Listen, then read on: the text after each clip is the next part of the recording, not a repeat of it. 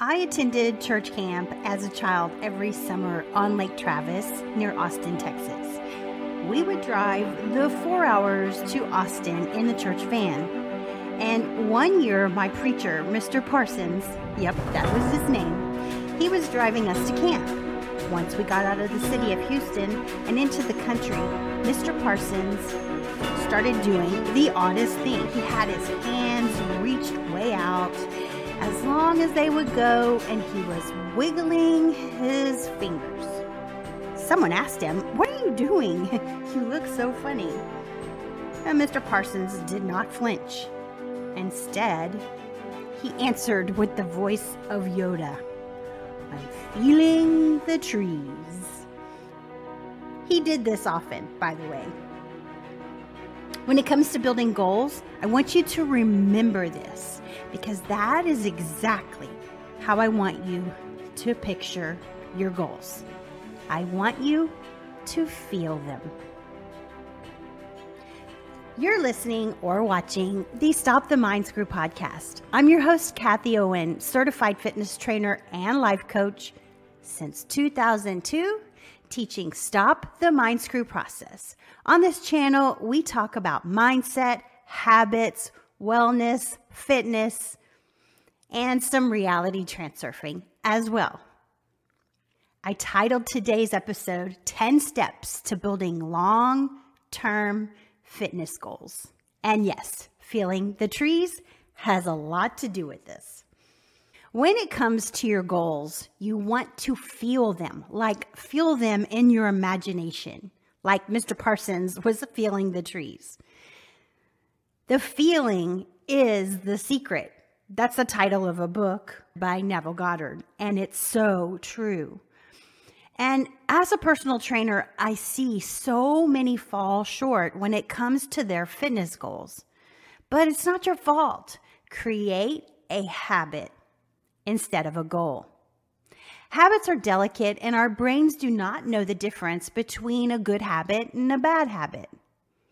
And when thinking of goals and creating a new habit, we want to use the SMART goal tool, which I have pictured here.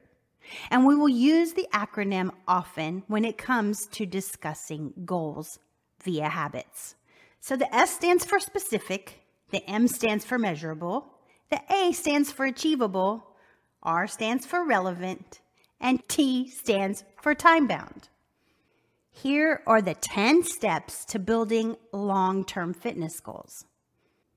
These are the exact 10 steps that are on the hot habit checklist. I refer to these often. You've probably heard me talk about them all before, but we touch on them in different angles when we're talking about habits, when we're talking about goals, when we're talking about fitness. And you can download your checklist at kathyowen.com/habit. Link will be in the show notes and the description. Number 1 is awareness. If you go around with blinders on, you will never experience what is truly meant to be a happy place for you. In other words, you will never be able to fill your goals. I'm almost asked weekly, "Kathy, I want to lose weight. What do I need to do?" Or, "Hey, Kathy, my doctor says I need to exercise. What do I need to do?" Well, the problem here is this is the wrong question.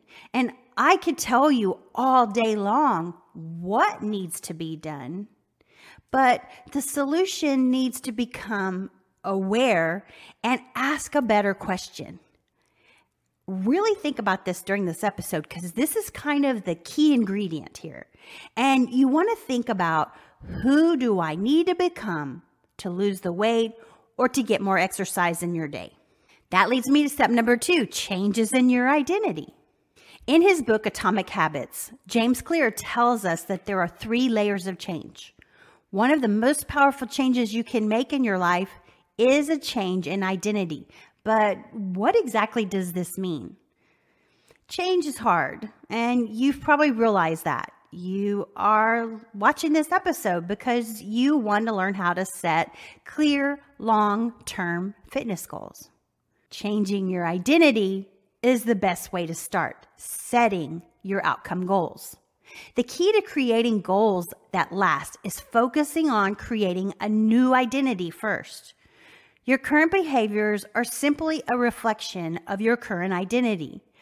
What you do now is a mirror image of the type of person you believe that you are, either consciously or unconsciously. And to change your behavior for good, you need to start believing new things about yourself. You need to build identity-based habits. Think about how we typically set goals. We might start by saying, I want to lose weight by next month, or I want to get physical activity. But you need to get specific. You know, the S in SMART goals. Think of the person you want to become and identify feelings to that specific. What does that person who lost that weight identify with when it comes to food? The person who is told they need to exercise, what does that person who exercises daily do? Hang with me because this leads to the next step, which is recipe for sustained success. James Clear also tells us in the book Atomic Habits that changing your beliefs isn't nearly as hard as you might think. There are 2 steps. Decide the type of person you want to become, and then prove it to yourself with small wins. So think of baking a cake. And when baking a cake or cookies or even setting goals, we need a recipe. This recipe has to do with changes in your beliefs. And when setting long-term fitness goals, we need to become aware of our beliefs around attainable goals, leaving our comfort zone and even our body weight. I mean, is it really your weight that needs to change? You'd be surprised how many times this is not actually what needs to change. This recipe here, deciding the type of person you want to be and prove it to yourself with small wins and setting, is the recipe for success in setting your goals. This actually the secret recipe for success in general. And this is the next step in our goal setting process, and I want you to picture future events in your mind. Think about, how would the person you want to become handle themselves? Picture your future self in detail. What do you look like? What do you feel like? What is your body language like? How do you talk? And here's a pro tip. What choices and decisions do you make? And proving it to yourself with small wins, that's a great way to identify immediate goals and celebrate them. To celebrate those small wins, I recommend having a small wins journal. Here you can keep your short-term goals and document and celebrate those small wins on a regular basis. I have a Dream Big page in my Notion journal. On this page, I insert images of what I want, who I want to become, and even include my short-term and long-term goals. And this way I can look at my smaller goals and find the wins today instead of waiting until I reach the long-term goals. Because my friend, the journey and the destination are actually one, I know. I constantly have to update this journal though. You want to know why? It's because what I have wanted has actually come to be, and I have to dream bigger. That's why I call it the Dream Big Journal. So to have changes in our identity, we need to have changes in our processes. What does that mean, Kathy? The level of change is concerned with changing your habits and systems. Implementing a new workout routine, for example, or maintaining your meal plan so you achieve your weight loss goals, or tracking your food journal on MyFitnessPal on a consistent basis. And most of the habits you build are associated with this level. By the way, they all represent a SMART fitness goal example. While dreaming big in my Dream Big journal, I also found I need to change my processes to become the person I wanted to be. I needed new routines, new workflows, and new practices. And the thing is, you only need to be 1% better today than yesterday. Yeah, that's a slight edge principle from the book The Slight Edge by Jeff Olson, and it really works. The great thing about this step is it helps us identify the M in SMART goals. That M stands for measurable or a measurable goal. You can measure the efficiency of your processes as you begin to identify what is working for you and what is not working for you. You also identify when it comes time to change these processes up as well. That leads me to the next step in our processes, and that's outcomes. When baking that cake, if you are aware of the outcome, you know you are baking a cake, not cookies or a ham. You are baking a cake. So when you're talking about outcomes, this level is concerned with changing your results, losing weight, getting stronger, or just upping your fitness level. Most of the goals you set are associated with this level of change. A lot of us stay stuck in this place for a long time. Why? Because we know what we want, but we have a hard time finding out how to get there. So you know you want a cake, but you got to have the recipe on how to get there. That's your outcomes. But we become really good at knowing the outcome we want. I mean, you found this video or podcast episode, right? And I'm proud of you. You've come this far. Do you want to set long-term goals that really help you? You feel those goals in a great way, like Mr. Parsons felt the trees. The key difference is applying all 10 steps so you can find success. We have 4 more steps to go. Step number 6 is create friction. It has been said it is easier to avoid temptation than to resist it. For these long-term fitness goals, we need to be ready when temptation comes to play. And trust me, it will. For me personally, it has always been my sleep. I'm really good at sleeping. I could teach you how to do it in my sleep, literally. But I exercise in the morning at 5:30 in the morning. And I'd much rather be looking at the back of my eyelids than get up at 5:30 and hit the gym. But I do it. So how can you incorporate friction to help you do the good habit and stay away from the bad habit? Remember, your brain doesn't know the difference between a good and a bad habit. So friction for me looks like this. I put my alarm in a place where I have to get out of bed to reach it. I repeat certain affirmations to myself, like the hardest part is getting out of bed, or it's going to be a great day. My clothes are already ready. Let's go. And going back to sleep is for excuses. Ask yourself, how can I incorporate friction so I can actually do what I have set out to do on my fitness journey and have success in the long run that takes me to the next level? Step number 7 is set clear goals. Oh, that's funny. We're talking about that today. And you may be saying to yourself, okay, Kathy, that's why I'm here. Isn't this all about setting clear goals? And yes, it is. But do you know why setting clear goals is important? The kind of goals that you can feel like Mr. Parsons feels those trees. When we set fitness goals that are clear, it helps trigger new behaviors, which helps guide your focus and helps you sustain that momentum that you're on in life. Setting clear goals also helps you align your focus and promote a sense of self-mastery. Remember those small wins we talked about? Yeah. You actually have an action plan that will take you a long way.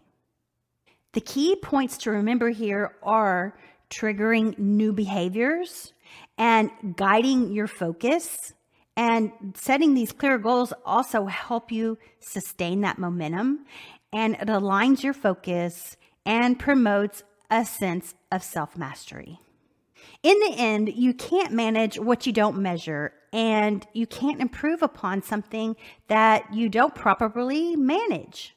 The key is feeling those goals, like Mr. Parsons feels the trees. Step number 8 is find harmony between challenge and skill. Harmony is the key word here. So Mr. Parsons one time misplaced his keys to the van at a pit stop, and he started mumbling, dirty word, dirty word, dirty word. And he was mumbling because guess where the keys were? They were in his mouth, in between his teeth. And everyone laughed, including Mr. Parsons. And I might add, he did this more than one time. So we all have challenges, and we put so much pressure on ourselves to find those dang keys. But sometimes it is best to just laugh and even remember that our goal could even be in between our teeth. You are going to meet challenges along the way. How will you find harmony? I like to focus on even just the word. But here's another thing, and that leads me to step number 9, which is expect failure. I always say this, it's not if you're going to fail, but when. Failure is a part of life. Expect it. Plan for it. You will make mistakes, and you are human. Failures are part of the journey to success, and everyone faces setbacks. It's how you look at them that makes all the difference in the world. So plan for failure. When you plan for failure, you know that's just part of the journey on the way to the destination. And you're just one step closer to where you want to be. And guess what? The destination is always changing. How will you face that fact when you get there? Failing in life helps to build resilience. And the more we fail, the more resilient we become. In order to achieve great success, we must know resilience. So I'm oftentimes asked to train clients for various reasons. And when I'm asked to train someone because they need a trainer, it is one of the most difficult to train because they are being forced to exercise. But remember the levels of power versus force and the levels of consciousness that we talked about? Yeah. Usually when this happens in these instances, they work real hard at first and then they get injured and quit. I've seen this happen so many times. Or they lose that momentum that we talked about. Actually, both of those happen when they get injured or they just lose the momentum because they just took it too hard to start with. And this blows everything up. But if they expect failure and then they have a plan for when that happens, it changes everything. For example, say that you are forced to hire me as your trainer. I would say, okay, you're doing great. You're going good all in your first week. What are you going to do when, number one, you get hurt? What is your plan for when you get hurt so you get back on the wagon? If you hurt your arm, how are you going to work your legs? You can't just quit just because your arm is hurt. And what are you going to do to keep you on track? Maybe you need a different type of exercise. Maybe you need to get on the bicycle for a while. I don't know. You've got to expect it and plan for that. And number 10, embody the goal. When you actually embody the new identity of the fitness goal you are to achieve, you get in the zone, also known as flow. Flow is the book by Mihaly Csikszentmihalyi, and it's all about the optimal performance, optimal happiness, getting in the zone. You know, much like a professional athlete who embodies the sport he or she is playing. You actually become what is called autotelic. What does that mean? An autotelic personality means your goals are intrinsic. They come from inside. I did a video on motivation, and I'll link it in the show notes and the description. And your work becomes immersive. You get lost in your work, just like that professional athlete does. Your attention is unwavering. It means your focus is there and your work is inherently enjoyable. So when was the last time you felt like your goals were coming from the inside and you felt immersed in your work and you just couldn't focus on anything else but that project that you were working on, and your work is inherently enjoyable? Imagine if you could apply that to your fitness goals. What would that change? What would that happen when your goals are coming from the inside and you're just lost in whatever exercise you're doing, and your focus is there and your productivity just skyrockets and it makes it fun? Let me add that you fall in love with the journey and the destination because they are one. Yep. That's right. Spoiler alert. The journey and the destination are the same thing. When you embody this journey, you actually feel the goals, like Mr. Parsons feels the trees. So let me ask you a question. How are you going to feel your goals? Well, I can't wait to see what you do. All right, that ends my episode today. I hope you liked it. Thank you for spending part of your day with me. And if you enjoyed this episode, please go out and share it with somebody and be a blessing to someone. That in itself is an awesome reward. Till next time, I'll see you next time. Peace out and namaste.